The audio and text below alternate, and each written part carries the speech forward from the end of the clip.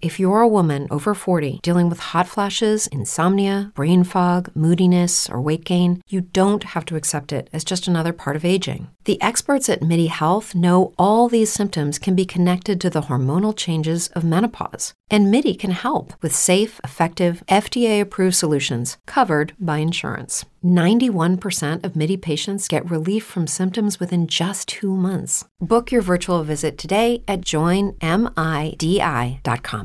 With Lucky Land Slots, you can get lucky just about anywhere. Dearly beloved, we are gathered here today to... Has anyone seen the bride and groom?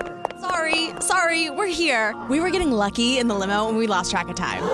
No, Lucky Land Casino, with cash prizes that add up quicker than a guest registry. In that case, I pronounce you lucky. Play for free at LuckyLandSlots.com. Daily bonuses are waiting. No purchase necessary. Void where prohibited by law. 18+. Terms and conditions apply. See website for details.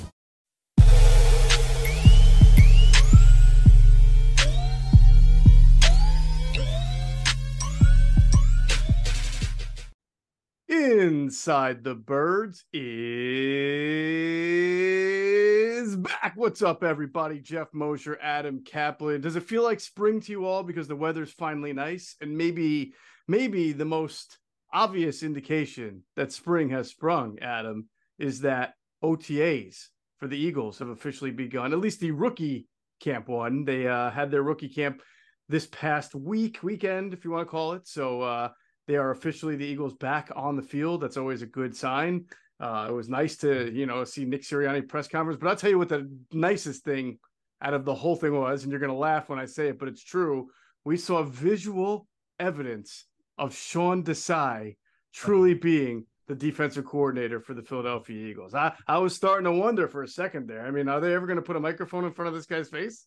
Yeah, well, he has to talk in training camp, but yeah, that's a long way away. I know. Maybe he may not talk till August or late July. Who knows? But yeah, so they got that started, and they got all their undrafted free agents signed, and boy, they have a very small class for whatever reason. They didn't sign a lot this year, right? But yeah, and what we're going to do today's show is we're going to go inside their defensive roster, some little nuggets we've got by position, sort of roles that maybe we didn't discuss before for some of these guys, and also a veteran tight end signing.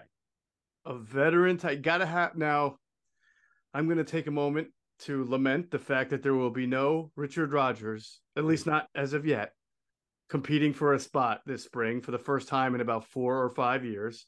And as everyone knows, I'm a big Richard Rodgers fan, Dick Rod, as we like to call him. He is not on the 53rd. He's not on this off-season roster, though, but somebody else is. So I guess I have to adopt a new favorite tight end. But hopefully, did Richard Rodgers play in the league last year after the Eagles? Chargers? Yeah, that's why they couldn't resign. They couldn't bring him back late with the Chargers. Right. I don't know where he is now, but so he played with Johnny Hightower last year, right? Well, yeah, if Hightower is still there. Yeah, I don't know if he's still on the roster, but no, this one's interesting. Dan Arnold's a guy that is in the league. He's only in the league for one reason: he can run. Like, he's a former college receiver. This is the trend. I remember talking to the Eagles about this after Antonio Gates became a stud. Obviously a former basketball player at Kent State. That was like the big thing in the league for like a decade. Okay, let's get a former basketball player who we could convert into a tight end in the NFL or play defensive end. A lot of teams tried. Very few of them ever worked. And then this kid, Dan Arnold, was a former college receiver at Wisconsin Platteville, and the guy could flat out fly. Like, he's a slot tight end. He's not an inline tight end. So he basically will play the same position as Grant Calcaterra, and they'll go from there. See if he could push Calcaterra for the job. But Jack Stoll for wide tight end. That's certainly not changed. Absolutely. And now it's funny you mentioned the basketball background that they look for, because one of their undrafted free agent signings that we did not go through in our last podcast that we will go through in this one has a basketball pedigree, just at a different position, not tight end. So we'll get into that as well as we start to weave our way through the offseason here and away from the NFL draft. Now, we have one of our most watched, most listened to Inside the Birds podcast. Well, not Intel with Greg Cosell podcasts ever. His final one of this season that he did with us last week. If you haven't checked it out, you might be living in Iraq, because that one was well viewed and got a lot of great feedback. So, but if you haven't seen it yet, he went through every single draft pick with his breakdowns, and of course also the addition of DeAndre Swift and what that means for the Philadelphia Eagles. So make sure you check that out.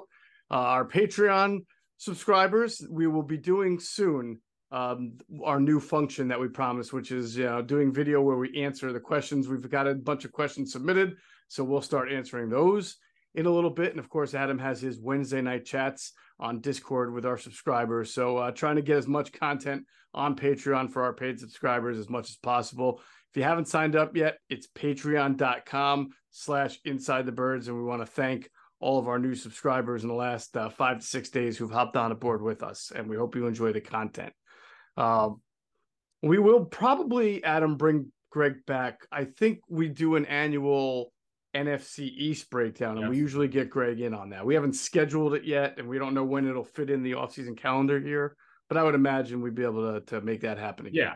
In fact, we might, depending on what our budget is, we might actually bring him back as well to do their opponents because the schedule's getting released this week, and then maybe closer to the season, maybe when we get back from training camp and so forth, maybe late August, we'll preview the whole season with Greg and go over their whole schedule. And because there's no one better to do that, and he knows these teams inside and out, and it's always fun to hear what he thinks of the players around the league. 100%. And at some point, you and I will probably do a maybe even the next podcast, we'll start to do our quite too early 53-man roster protection podcast. We'll do one for offense, one for defense, and those are always some pretty popular ones this time of the year. Look forward to getting that together too. Remind everybody, Inside the Birds is powered by Ocean Casino Resort. They are the exclusive Jersey Shore resort of Inside the Birds.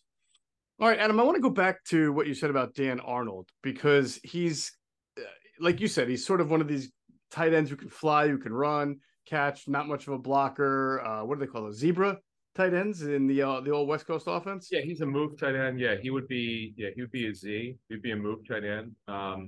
He might be able to play the F position as well, but he's really not a blocker. So he's gonna be on the move. You're gonna free him up. He could run and he could jump. He was not drafted, by the way. The Saints signed him as an undrafted free agent in 2017, but the Eagles are now his 5th team in 6 years. So he just you kind of know what he is, and you can only use him a specific way. And that's is a guy's a detached tight end. Probably might line him up the X position as well.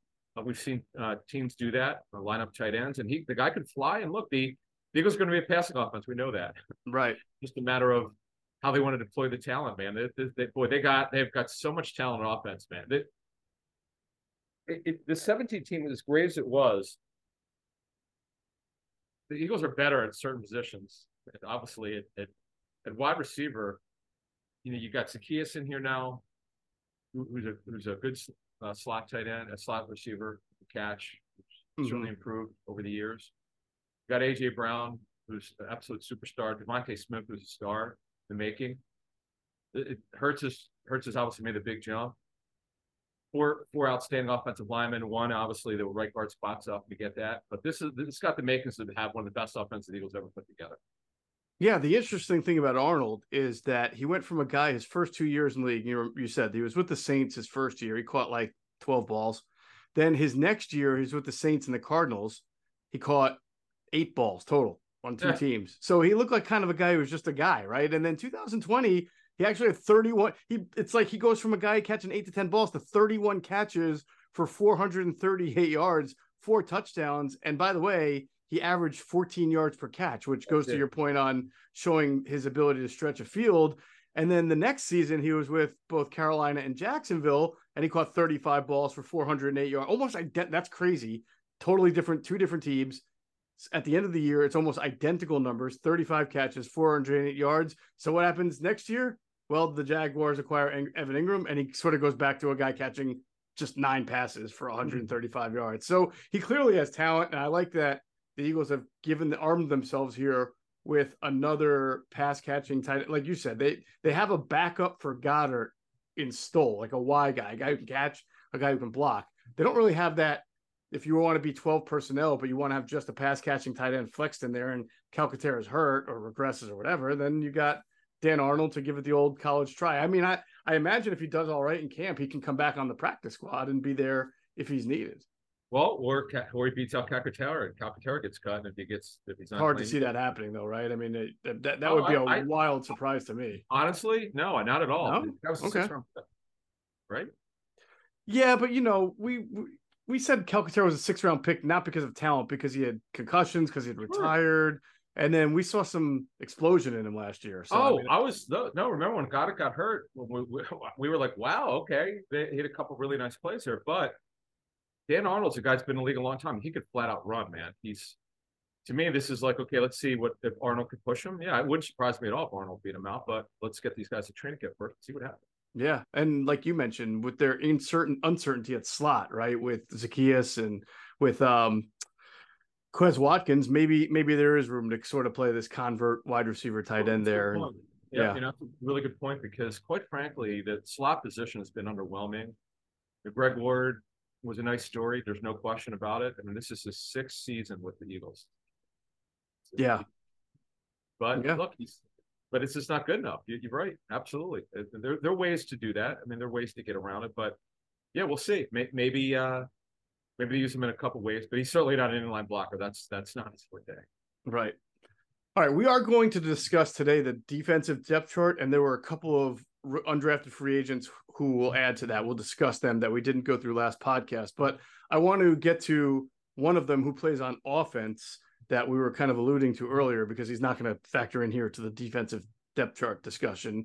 And that is, and I hope I'm pronouncing his name correctly, Chim Okorafor, who is a offensive lineman from the powerhouse known as Benedictine College, which he's there via Cal Poly Pomona and then Riverside Community College, Missouri Southern, and Pittsburgh State. Adam, this guy has played at every single small college you've never heard of. It's unbelievable. And he was a basketball player. Yes, he was a basketball player his first 2 years, I believe, at Cal Poly Pomona. So is that, I know there's a Cal Poly San Obispo. That's where Chris Gokong went. Yeah. But that was I wonder if Pomona is just another satellite Cal Poly, or if it had changed its name. I don't know. I'm not sure, but he also, did you mention he was also Riverside City College? Yes, Riverside Community College. Okay, yes. That's where he started. By the way, he turns 24 this week. So because of all the schools you said, yeah, he's a little older. Pittsburgh State, what current, he may not be with the team right now, but what veteran receiver went to Pittsburgh State? I know this. I know it, but I can't. I can't. First of all, Pittsburgh State is it is not in Pittsburgh or in Pennsylvania, right? Kansas. It's in where is it? Kansas? Yeah. For some reason, I get this one confused with Frostburg State. I don't know where that is. The only reason why I know, okay, it's John Brown. The only reason why is because I was at the East West Shrine game or waiting practices. I'm like, who is this guy? Pittsburgh State, because there's no H at the end. I'm like, Pittsburgh State. And it's one T also, right? Isn't it? It's two. It's two. Oh, that's right. That's right. Yeah. But I'm like, Pittsburgh. That's how I know the school. I never heard of it before. It is Kansas, by the way. Good call on that. Do you know that? If you can name their mascot name, I'll be so impressed with you. No idea. I gotta tell you, this is an awesome mascot name, and I'm sort of surprised with all the animal mascot names. I know it. No, I know it. What is it? Now you said it. Gorillas? Yes. It's gorillas. I'm kind of surprised that that's not more prominent, the gorillas. When you said the animal, because I had to look, whenever John Brown came out for the draft, I had to look him up because he was getting so much steam for the draft. Right. This guy could fly. He should have been in the Senior Bowl and all this. I'm like, okay, let me look him up. Mm-hmm. And I remember looking up like Pittsburgh State, Kansas, gorillas. So boring. It's kind of cool. He put them on the map. No, and he's been on and off Buffalo's roster. Smokey's his nickname, good player. But getting back to Okorafor, yeah, no, it's you just bring the guy to camp, and he's obviously right now just a camp body. But the Eagles like developing. Like Sua Peto's a guy. He was an undrafted free agent in 19. He's been not a great story, but a good story in that he's been on and off the roster. That's a win for the scouting staff. And look, he's actually played a little bit. So The Eagles need to find. That's the one thing they don't really have now. Depending on what happens to Jack Driscoll, if Driscoll starts, and they definitely don't have that guy.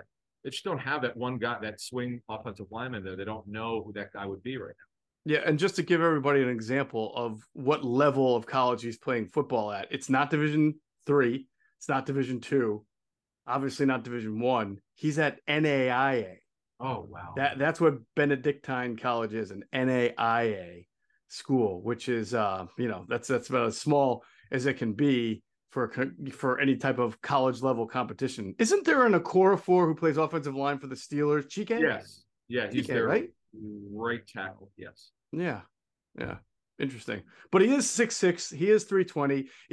Listen, it's hard to find a guy who is ever going to have more of an uphill climb than Jordan Mailata did, because Jordan didn't even play football. But I mean, that guy was such an athletic freak of nature. However, coming from an NAIA school, playing at Benedictine, playing at 3 other schools before that, you're right, he's got some experience there, but this would be this would be sort of yet another huge feather in the cap of Jeff Stoutland if he can get this guy into some kind of NFL form.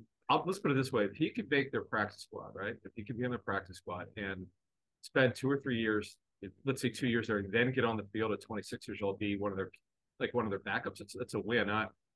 You're just looking for. He's a trades player. He's a little older, but he's a trades player. And look, give the kid credit for perseverance. How was it? 6 schools, 5 schools?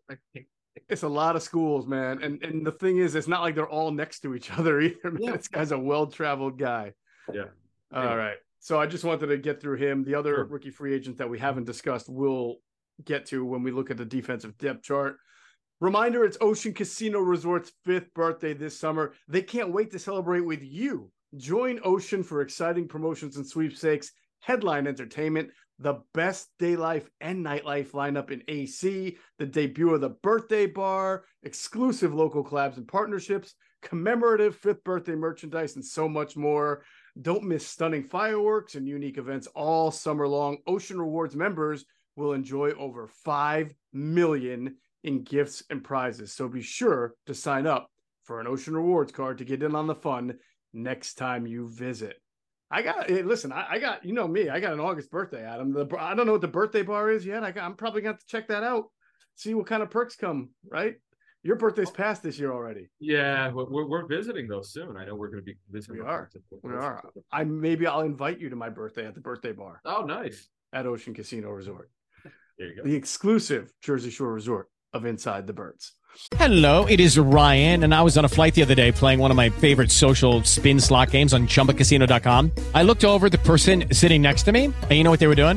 They were also playing Chumba Casino. Coincidence? I think not. Everybody's loving having fun with it. Chumba Casino is home to hundreds of casino-style games that you can play for free anytime, anywhere, even at 30,000 feet. So sign up now at ChumbaCasino.com to claim your free welcome bonus. That's ChumbaCasino.com and live the Chumba life. No purchase necessary. VGW. Void where prohibited by law. See terms and conditions. 18+. Hey guys, it is Ryan. I'm not sure if you know this about me, but I'm a bit of a fun fanatic when I can. I like to work, but I like fun too. It's a thing. And now the truth is out there. I can tell you about my favorite place to have fun. Chumba Casino. They have hundreds of social casino style games to choose from with new games released each week. You can play for free anytime, anywhere. And each day brings a new chance to collect daily bonuses. So join me in the fun. Sign up now at ChumbaCasino.com. No purchase necessary. VGW. Void where prohibited by law. See terms and conditions. 18+.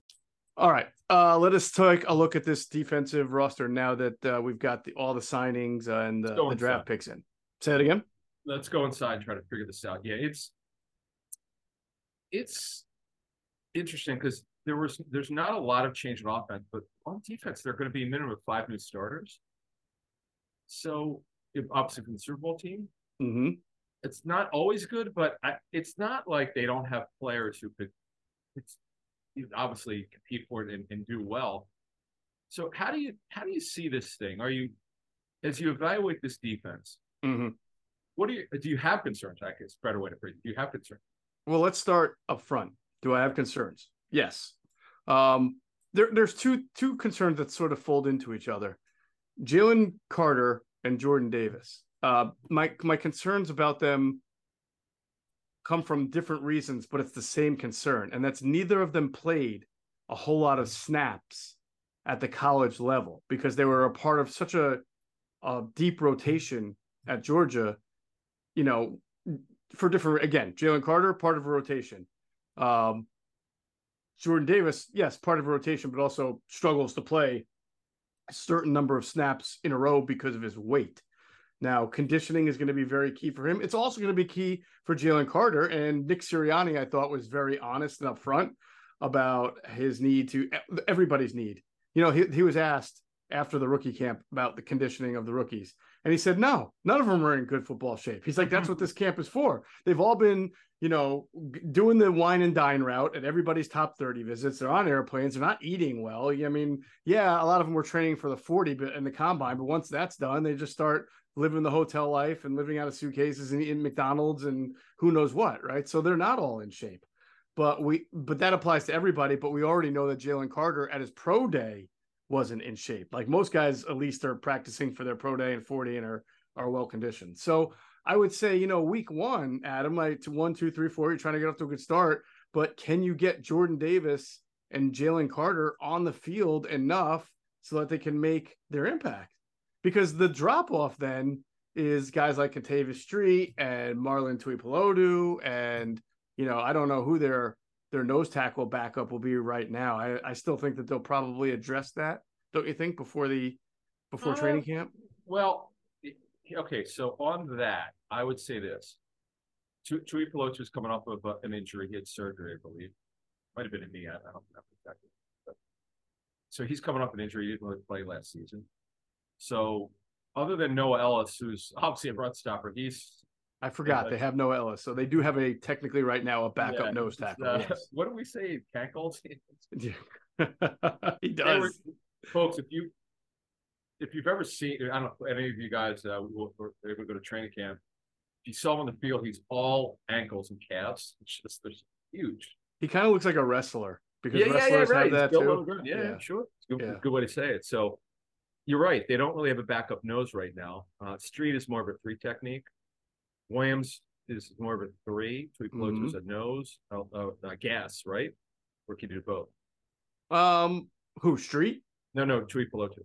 Well, you know, when they drafted him, they felt that he had some ability to play the nose, like a small nose, because he was strong, and they thought he could shed. He did at USC play some nose, but I can't say that we've seen a really effective nose. I can't say we've seen Marlon Tuipulotu play really well in any time being an Eagle. I mean, he hasn't been awful, but he just hasn't played great.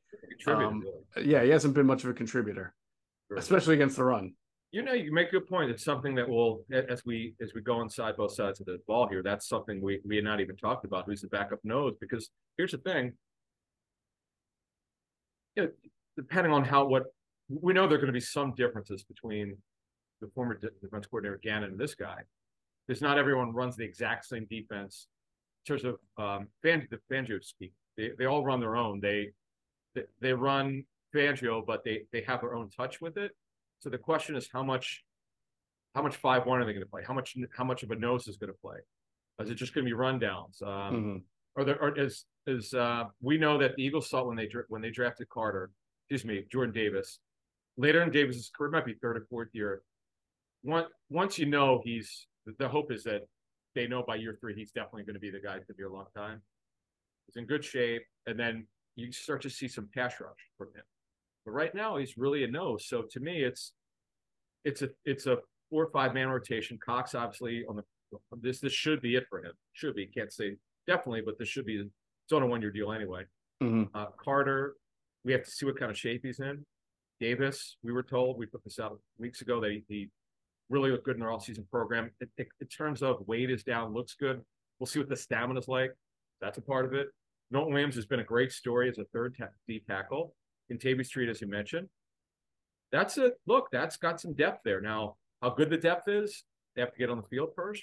So the question is, let's throw this back to you before we get to defensive end. What's the potential rotation going to be?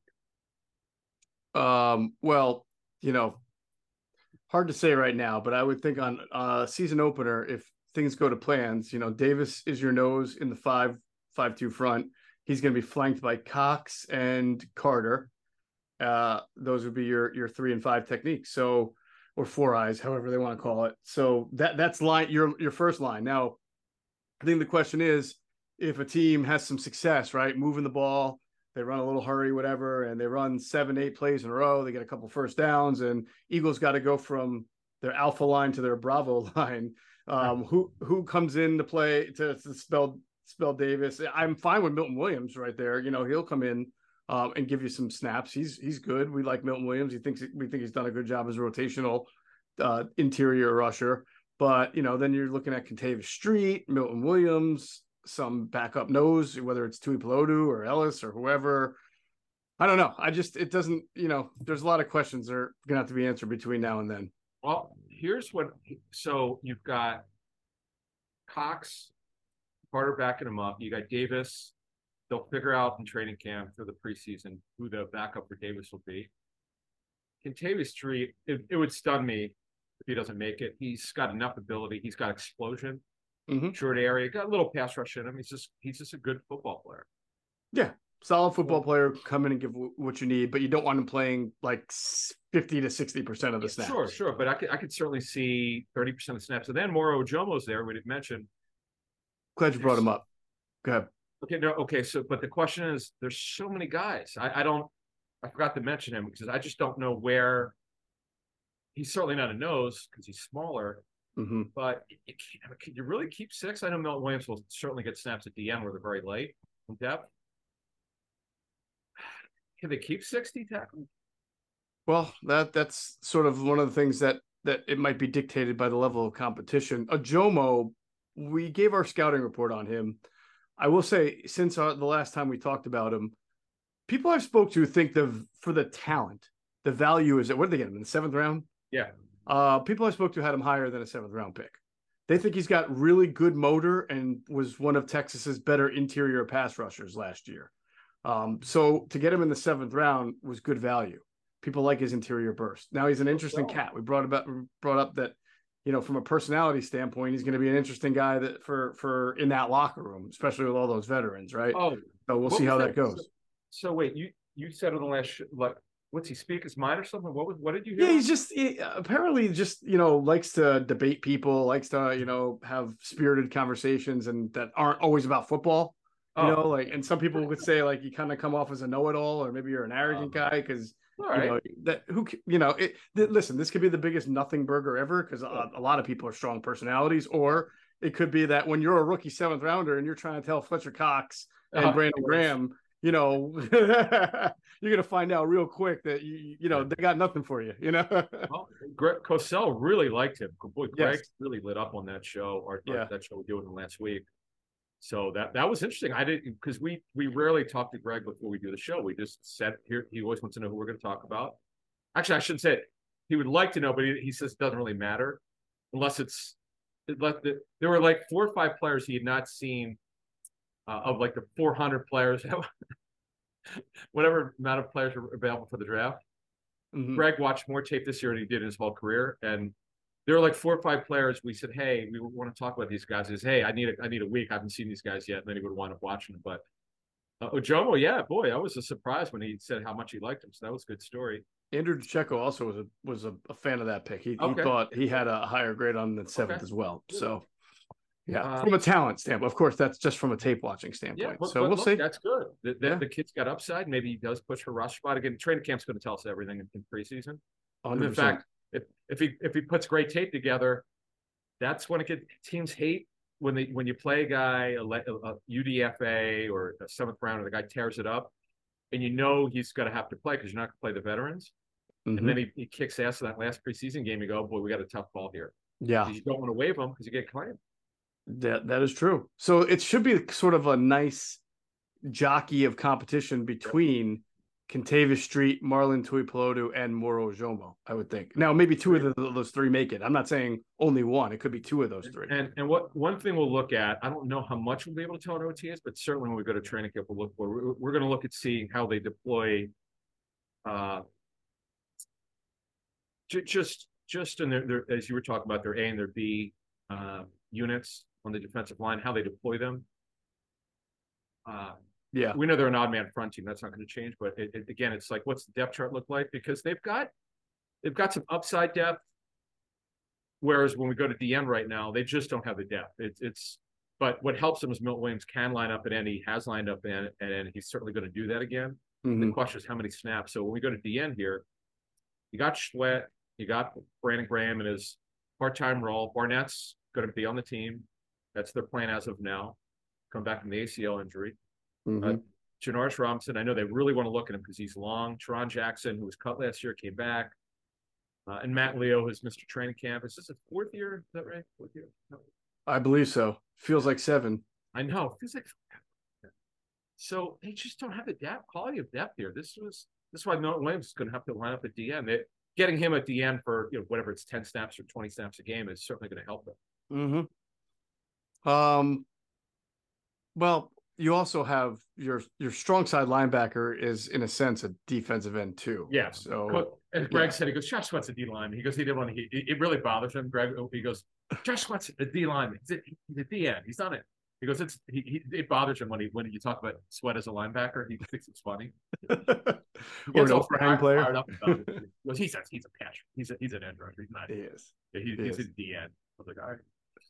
All right. So speaking of, that's a good transition to D end. At defensive end, they have Josh Sweat. They have Brandon Graham back for another year. Derek Barnett still on the team, amazingly.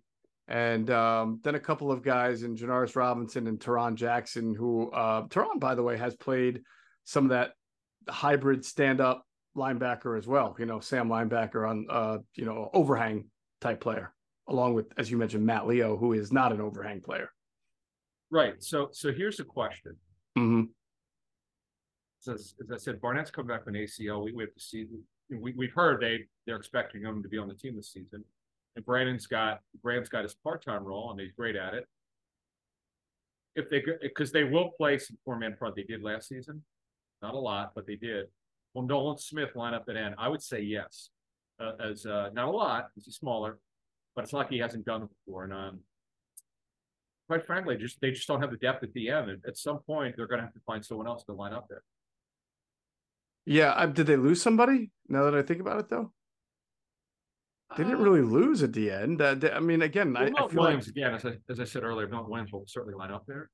Right, but I'm saying that this is the same set of defensive ends that they had last year. Sweat, Graham, Barnett got hurt, so they had a different number 3 D end who was it was Teron Jackson for some of the season. Then they wound up getting released, but because their Sam linebacker is a pass rusher, right, or an overhang player. It's not like you need 5 great. What you need is you need 6 good pass rushers, because then you can get creative, move guys inside and outside, right? So Sweat, Graham, obviously Hassan Reddick, 3 right there. Cox 4. Nolan Smith should be in the mix as a backup pass rusher, 5. Barnett 6. I mean, I think they'll be okay as far as, you need your sort of quote unquote D end, Adam, like right in a 4-man front when you're trying to rush the passer. So I think they'll be all right there. The reason why I bring it up is because Graham is 35. Yes, it was incredible what he did last season. Teron Jackson done nothing. Matt Leo won't be on the team this fall. And Janoris Robinson, they just don't know anything about him. I know they're really excited to get a look at him because the measurables and the upside. But again, he's a guy who hasn't played. So really, you've got it's Sweat and it's Graham and just 4 guys. Now I'm including Barnett, and then as you said, they've got like the Kyron Johnson's really, again, he's too small. Patrick Johnson is really a Sam linebacker. Nolan Smith could do both because he's played the end before, but figures at least he's at minimum he's a Sam linebacker. It's just I would like them. I wish they'd have one more guy, but they're clearly depending on Barnett. That to me would be pretty obvious. They must think his rehab's going pretty good. Well, you remember when he went down, you remember who they replaced him with? Who? It was Robert Quinn. That's the guy that they lost. I couldn't think of. Okay. Yeah. So, I mean, as much as we've knocked Derek Barnett, he has to give you at least what you got from Robert Quinn last year, which is almost nothing, right? I mean, just by, as long as he's not out for the year. And even if he is, I'm not sure. Yeah. But no, I mean, as long as he lines up and gives you 8 snaps a game, Right. If you could just give them 15 to 20 snaps, that's all they need, because it's Sweat and Graham, Barnett, and they'll get a little bit of somebody else. But again, probably Nolan Smith. They'll mix and match it. I'm really excited because Desai's only being a D coordinator for 1 year, and that was with another team. Though he was running Fangio, it was completely different players. So I'm interested to see how he does it. And so those are the edge rushers. And then, well, obviously at strong side, you've got Reddick, Smith, Patrick Johnson, who you mentioned, and Kyron Johnson. And Kyron Johnson, man. He might wind up proving to be just a little bit too short for because he does have that edge explosion, but he's not exactly, tall or huge or long-limbed or anything like that. So I don't know. I mean, I don't want to judge a guy after 1 year when the Eagles were number 1 in the league in sacks and almost in franchise history. So it's not like he had an opportunity to go out there and showcase himself, but he was a special teamer, and we know special teams wasn't very good for most of the year. But I just don't know. Well, right. He's their fastest special teams player, and their coverage did improve later, but as you said, overall still wasn't good enough. But because of Nolan Smith, it's going to crush Kyron Johnson's chance and Patrick Johnson's chance probably to get on the field very much. Yeah. But again, what we'll be looking for is how they deploy Nolan Smith. Cannot wait to see him on the field. The Eagles are going to. My gut feeling is the Eagles are going to be right, and the other teams are going to be wrong about letting him drop to 30. That to me should not have happened. You and I know we heard from other teams. Tweener, is he DN? Is he a stand-up outside linebacker? Yes.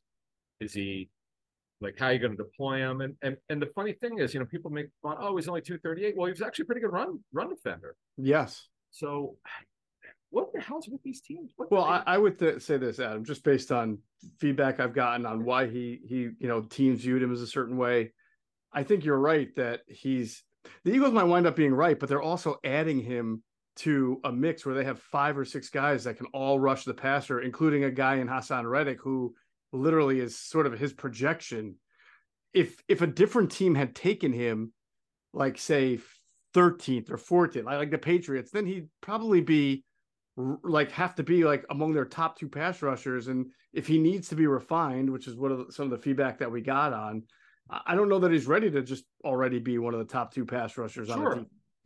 So you're right. He would have been in not a great situation though. And with the Eagles, I think he flourishes because Derek Barnett as a rookie, right? Derek Barnett as a rookie was at his best because he had pass rushers all around him, from BG to Chris Long to Fletcher Cox. I mean, he was just able to get in there, and they had Jernigan. I mean, they had tons of guys, Vinny Curry. So he just was able to feast off of being around such a great room. And I think that that's going to benefit Nolan Smith as he sort of develops and refines his game. Sure. And then just add to that, over time, over the next 3 to 4 years, you could see him line up as a joker, just move him around, create matchups. That's when you get to see how creative Desai is, because you don't want to run such a static defense. Yes, their pass rush is ridiculously great last year, but you saw the turnover numbers when Gardner Johnson got hurt, where their turnover numbers were not quite as good. Right. And remember we were saying when they started getting a ridiculous amount of turnovers, we're like, this is just not going to continue. Now, I think obviously Gardner Johnson getting hurt didn't help, but man, if you can continue to get pressure as you were talking about with this group, we'll see how Edmonds and City, we'll get to those guys in a minute, the secondary, but pressure is pressure, man. If you can get that, you're going to eventually get turnover. Absolutely. All right, let's move on to the middle of the defense. We'll talk about the inside, the coverage linebackers, the stack linebackers. First, we're going to pause real quick to hear a word from some of our great sponsors. All right, every year we have this discussion about linebackers, Adam, and every year it's like we got a bunch of different names to talk about. And, there was a point last year where you and I were like, hey, man, this whole Marcus Epps and who's the kid that they signed? Why can't I think of his name from the Chargers last year? Kaiser White. Kaiser White. We looked at each other and we're like, this little pair is going to work out pretty good, right? They might be Eagles for a couple years. But here we are just a couple months later, and we're talking about literally a new set of linebackers once again. I'll say this with Kaiser White. He was really, really good for at least half the season. Then his play waned a little bit. Mm-hmm. Or he got kind of found out, Maybe so. But it was a situation where if they really wanted him back, they would have offered, but he moved on and he's now with Jonathan Gannon in Arizona. And the Eagles are just not, they're just saying you can't pay everybody. And they were not going to pay him $5 million a year. They just were not. Right. Good for him. Nice guy. Yeah. Good story from the area. And you got $6 million fully guaranteed at signing. It's a heck of a contract. That's a good. Yeah, it wasn't that much less than what that TJ Edwards got. And TJ Edwards had a way better year. Yeah, I know. And TJ, now I know, I think you noted this because he's from the Chicago area. In fact, TJ Edwards' full guaranteed signing was really is a little bit more than White's, but not much more. You're right. Good call. Not much more. I tell you, there are certain things that I've come to really understand about this league. If you're a linebacker in this day and age, and you don't run a 4.5 40, right, or better, it almost doesn't matter how good of a year you had or what your instincts are. I mean, they're just really looking for guys who are light and can run, because Kaiser White did not have as good of a year as TJ Edwards, but he can run with anybody. He runs well, right? And he was drafted also. Wasn't he a 4th-round pick of the Chargers at one point? I looked that up, but he's been, he's a former safety. Yeah, he was, correct? 2018. Yeah. There's when you're a rookie free agent who does really well, there's a couple that you and I know of who are doing really well and will be coming up on contract soon. Teams always try to sort of remind you that you're a rookie free agent. Like very rarely do those guys just, even no matter how good they are, get that huge payday that they're looking for right off the bat, because they are always the rookie free agent. It's like a team mentality. I've seen it with a lot of different teams. That they almost hold it against you, or it's like they no matter how well you play, they won't believe in you to a point where they're going to make you, the highest paid at your position if you're, or among them, even if you're really good. And so, look at Austin Eckler. I know this is a little bit extreme. No, it's a great example right there. So ridiculous the way the Chargers are treating him. I get it. It's running back, class guy, could not do. I mean, the guy's one of the best players in the league at his position. He signed an undervalued deal when he signed an extension, and he has to be traded. They couldn't find anyone who would take him because he wants a new deal. And yeah, you're right, man. It's a tough business, man. But anyway, who's the safety from Washington who's pretty good? Curl, right? Yeah, he was drafted. He was drafted, but he was a very low pick, wasn't he? Like a 6th rounder or something like that. 7th round pick. All right, he's played really well. Be very interesting to see if he gets paid like some of the higher. He's arguably one of the better safeties in the NFL. Maybe not top 3, but he's one of the better safeties. And for Washington, he's been a lifesaver. But we'll see what they wind up doing. It's just like I said, when you're a day 3 guy or an undrafted guy, it's like really hard, man. All right. Yeah, there are very rare instances where a 6th or 7th rounder, other than Tom Brady, although he took undervalued deals, like blows it up after his first contract, like just signs a huge extension. Right. But yeah, that's an interesting situation. So yeah, we're on the inside. We'll finish off the backers here. Nakobe Dean. Yeah, obviously Dean, barring something highly unforeseen, it would be really crazy if he doesn't start, because there are 2 inside backer defense. Dean, Morrow, Nick Morrow, the projected starters. Ben Summerlin, who we talked about the last show, was a tackling guy in college. Christian Ellis, who played late last season, but he's more of a special teamer, but he'll have a chance to get some snaps. And then Davion Taylor, I can't imagine he'll be on the team this season. It would be hard for him to bring him back. He's actually, no, they cut him, brought him back. He's got a new deal. And Sean Bradley, special teams only. So they've gotten away with having like no depth really at inside linebacker, because it's just the way they do things. Because Edwards was durable, so was Kaiser White. How many linebackers did they have last year? It was Kaiser White and Edwards were the starters. Bradley was on the team because he was a special team all year long. Ellis didn't start with the team. Did they really only have just 3 guys for most of the year? Last year they had, I won't tell you. Because like you said, they stayed very healthy. So I don't really remember anybody other than Edwards or White having to play a whole lot of snaps, at stack linebacker. 4 guys. You're right. No, it was Kobe Dean was the insurance Oh, policy. of course, Dean. I forgot to mention Dean, right? Yeah, but no, you're right. It was Kaiser, White, and Edwards. They just weren't getting hurt. Bradley never would play on defense, barring something would have to happen. Right. And Nakobe was the emergency. He was the insurance policy, and that was it. Yeah. And you look at him now, and it's like, all right, I guess Dean and Morrow would be the starters, and again, Morrow iffy. But after that, if they're going to keep four, like who are you keep? Like Christian Ellis, Davion Taylor, Sean Bradley, and Vance. Is Van Sumeren the one that they gave the most amount of money to, Adam? I don't have all their contracts. I know they gave him a healthy bonus. I don't know. Even if he makes it, I mean, it's linebacker. What I don't know why I'm surprised to be having this conversation. They're disposable players for them. They just don't mean a lot to them. The inside backers, right? The projection is Dean. And Dean obviously was a great value, but we know why. There were some issues with his body type. He's smaller.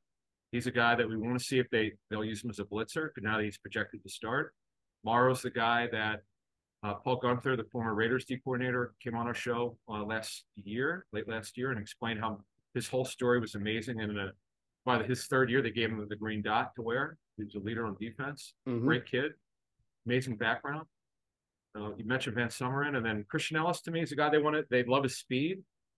I'd be very surprised if he doesn't make it. But as you said, I see them only keeping four guys, and Van Sumeren and Ellis figured to be the backups. I mean, the key to this whole equation is Nakobe Dean. If he's as good as he's supposed to be and plays at a TJ Edwards or even better level, which he, obviously being a third round pick, that's expected and would be good. But even if he does, I still think there's sort of a drop off from what you got last year with this Dean Kaiser White tandem to, Edwards and Kaiser White tandem to Dean and whoever, whether it's Morrow, whether it's Ellis, whether it's, I don't know, who else could it be?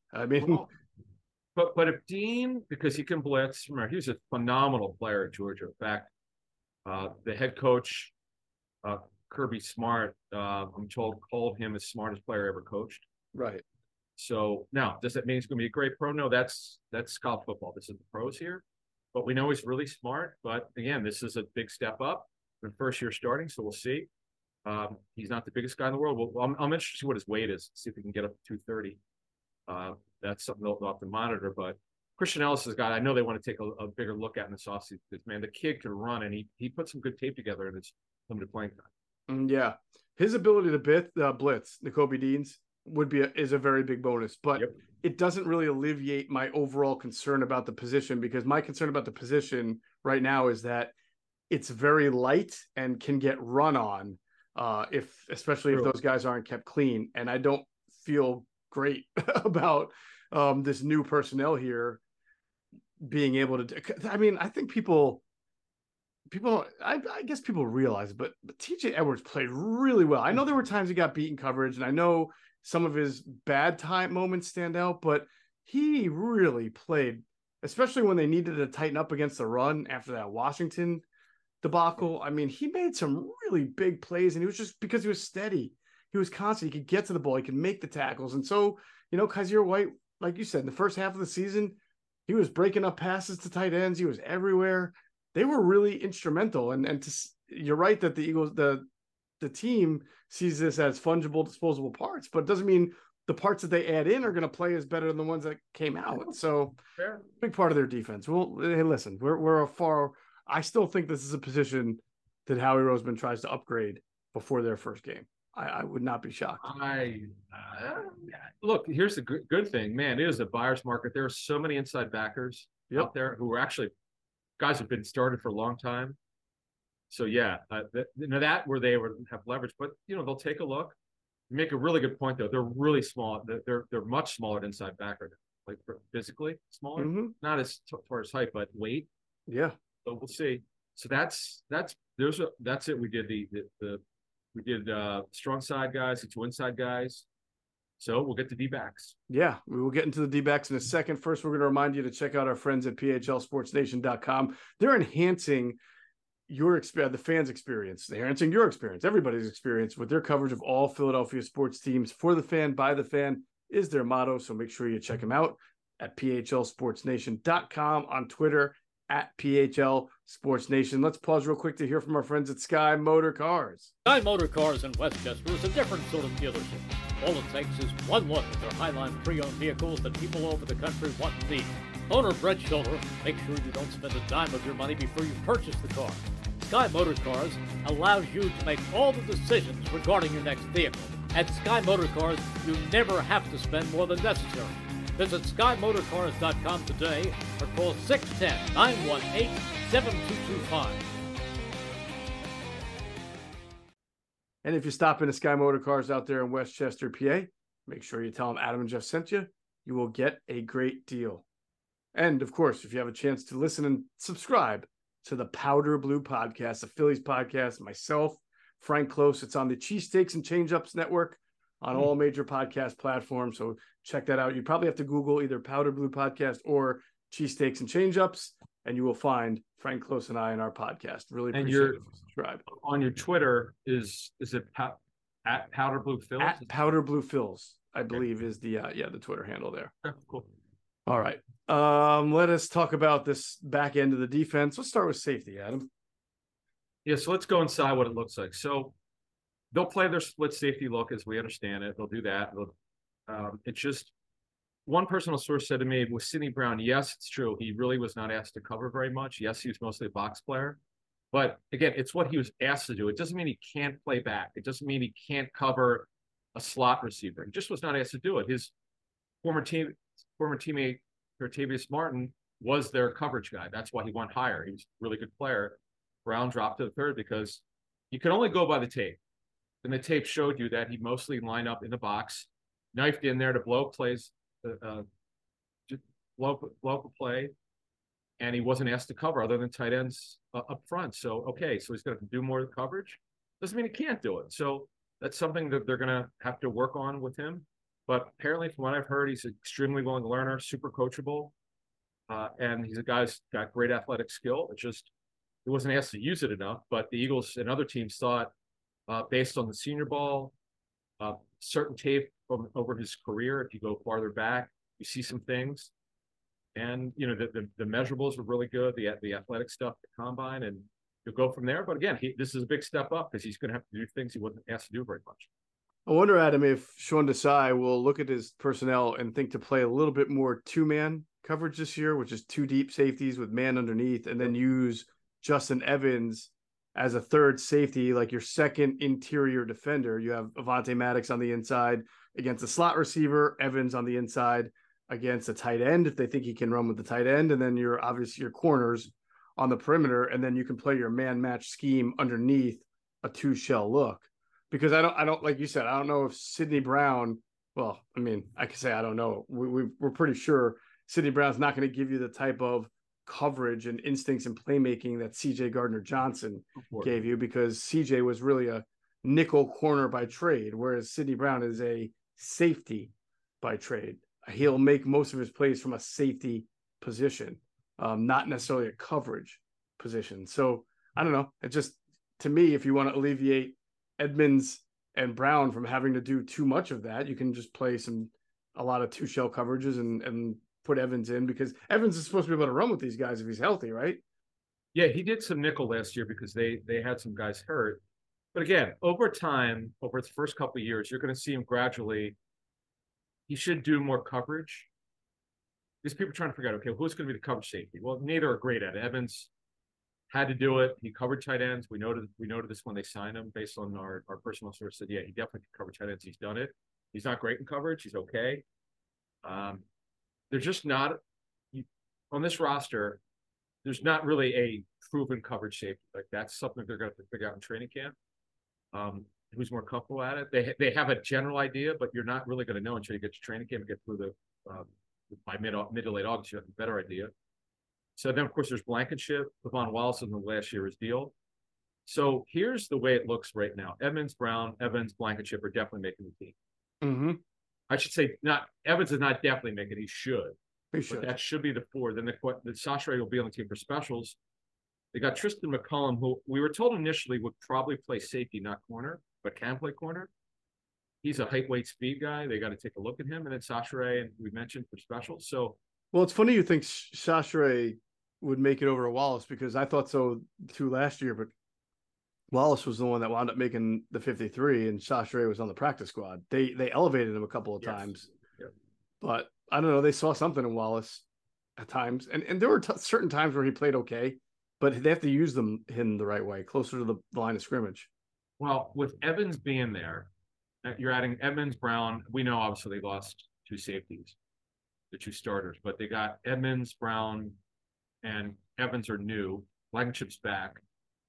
The question is, do they keep Sastre just for specials, cut him, do what you were talking, play the roster tango, just bring him up, elevate him on game day, and we'll learn closer to the season if they're going to keep those rules last year, what kind of rules they're going to have for call-ups, or they just keep Wallace as the fifth, and he'll just be the insurance because he has experience.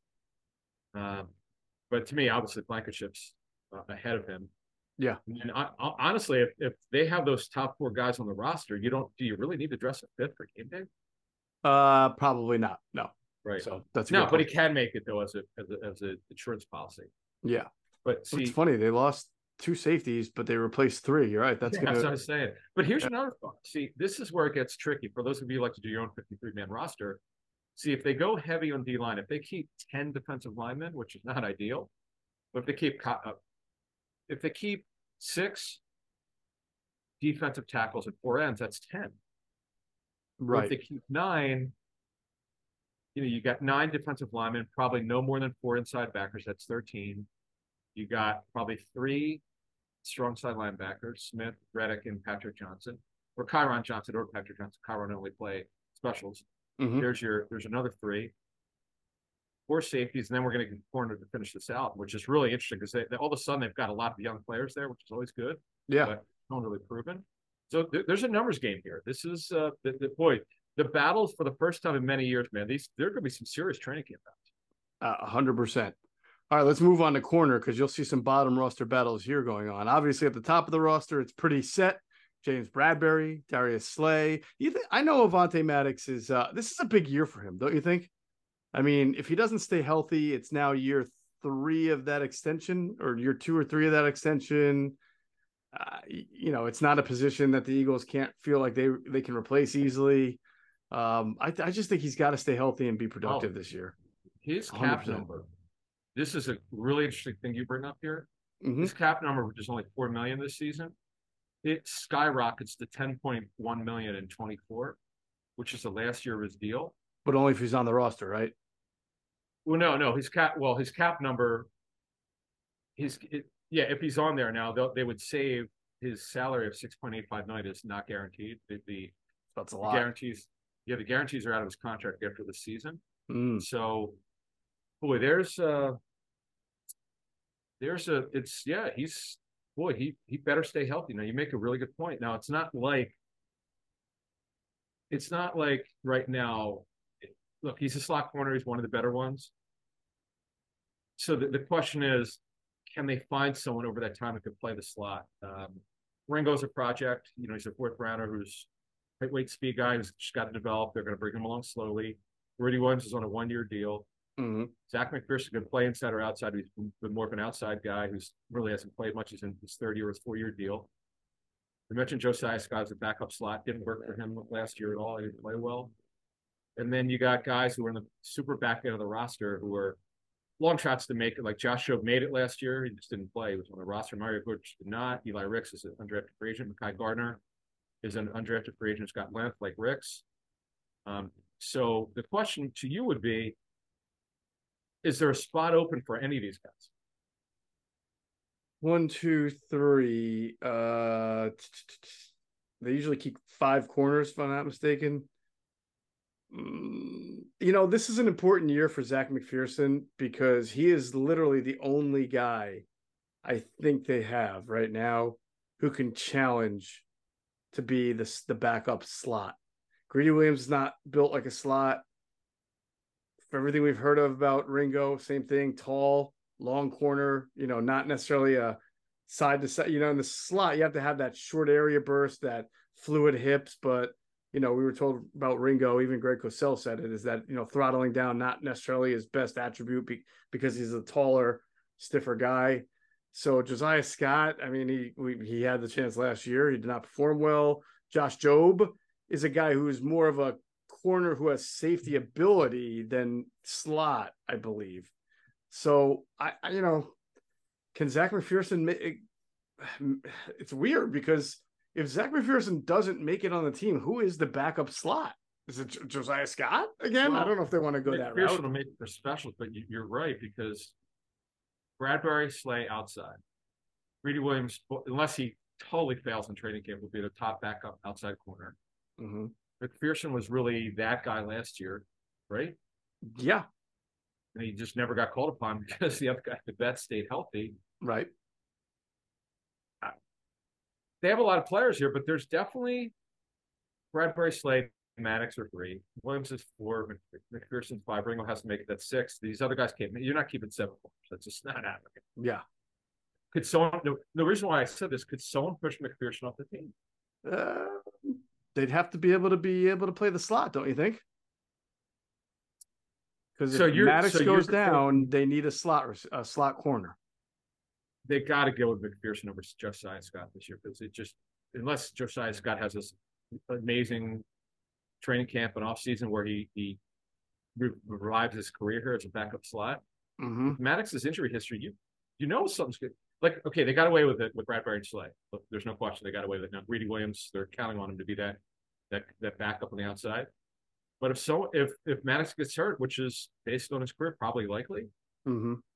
Who's that guy? Do you feel good about who can go in there? I don't know if they have that guy. You make a really good point because honestly, you could have 50 guys. They just don't have anyone.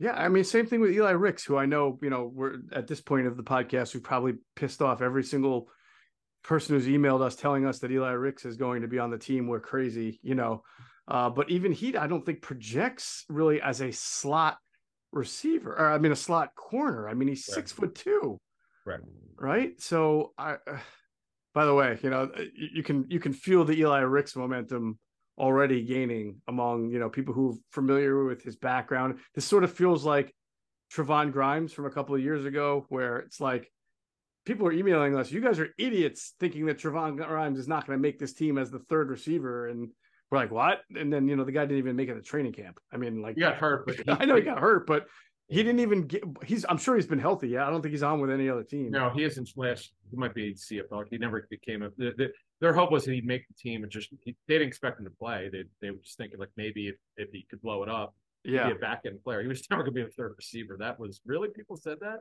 Oh, I can find some emails. Yeah. Really? Okay. Yes. But look, in the end here, this is why it's taken so long to get to the show, folks. There's so many jobs open. Mm-hmm. In terms of there's going to be a pecking order D tackle. There's going to be someone's going to push for a role at inside backer. Safety's got a lot of moving parts. They got to figure out what the depth chart is. We'll figure it out in training camp. We'll start to get an idea during the OTAs. At corner, the best part about this whole show is figuring out that they don't. This is why we do these shows, because we don't really know it until we get through it. They're going to have, to me, they really should, based on you bring this up, they really should go get a veteran slot corner. But they may not agree with us. But to me, that might behoove them to get someone to compete for that backup slot job. Now, they did sign a undrafted free agent that we didn't get to last podcast. His name is Mekhi Garner. Yep. And the skinny, was he an LSU kid? I forget where. Correct. Yes, yep. LSU kid, which is always, a good school to try to find a corner from. Guess what? He's tall. He's 6'2". It's amazing. Like the Eagles it's almost like they said, we are not going to sign a corner who's below 6'2" this year. I mean, or draft.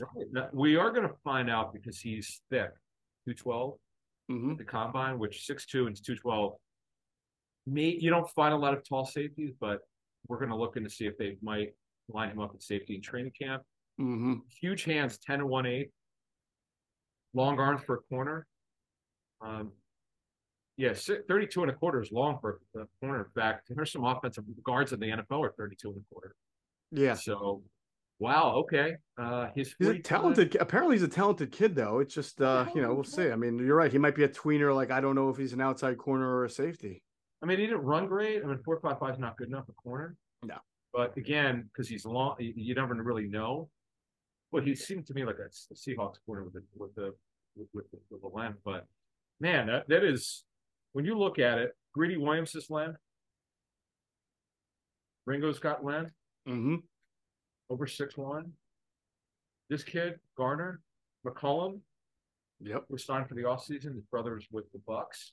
Well, it's a league of very tall, long-limbed wide receivers now, so it makes sense to be a league of tall physical corners. There you go. All right, so that's an early look there at the defensive personnel after the signing of the rookie free agents and after the draft picks and then all the other moves. So we did offense last podcast. We now just rounded out with defense, and as we move forward, we'll pretty soon get to our 53-man projection, and of course, with the camps beginning, we'll have any news that comes out from those as well. As we have to remind you, the Eagles start camp later than anybody and end camp earlier than anybody. So that has been their unique formula, but they feel like it's been successful. It's hard to argue with the results of that, along with the shorter practices. So, but that's the case. It's not like the OTAs, man, used to be full of news and great stories, and it's just not like that anymore. But we will continue to do our best to provide you with anything that comes out. Oh, we'll the know by the end of OTAs. We'll let you know. We'll give you your OTA all-stars if there are any. Honestly, this is sometimes where it starts, particularly for lower-end guys, where they really open some eyes, and then the club's excited to see what they look like in training camp. Sometimes it doesn't, because they're not in pads or anything. Sometimes it just doesn't match up, but sometimes these guys continue it. We'll see. Awesome. All right, that's going to do it for this edition of Inside the Birds, the leading podcast in Eagles intel. As always, we thank you for flying with us inside the birds.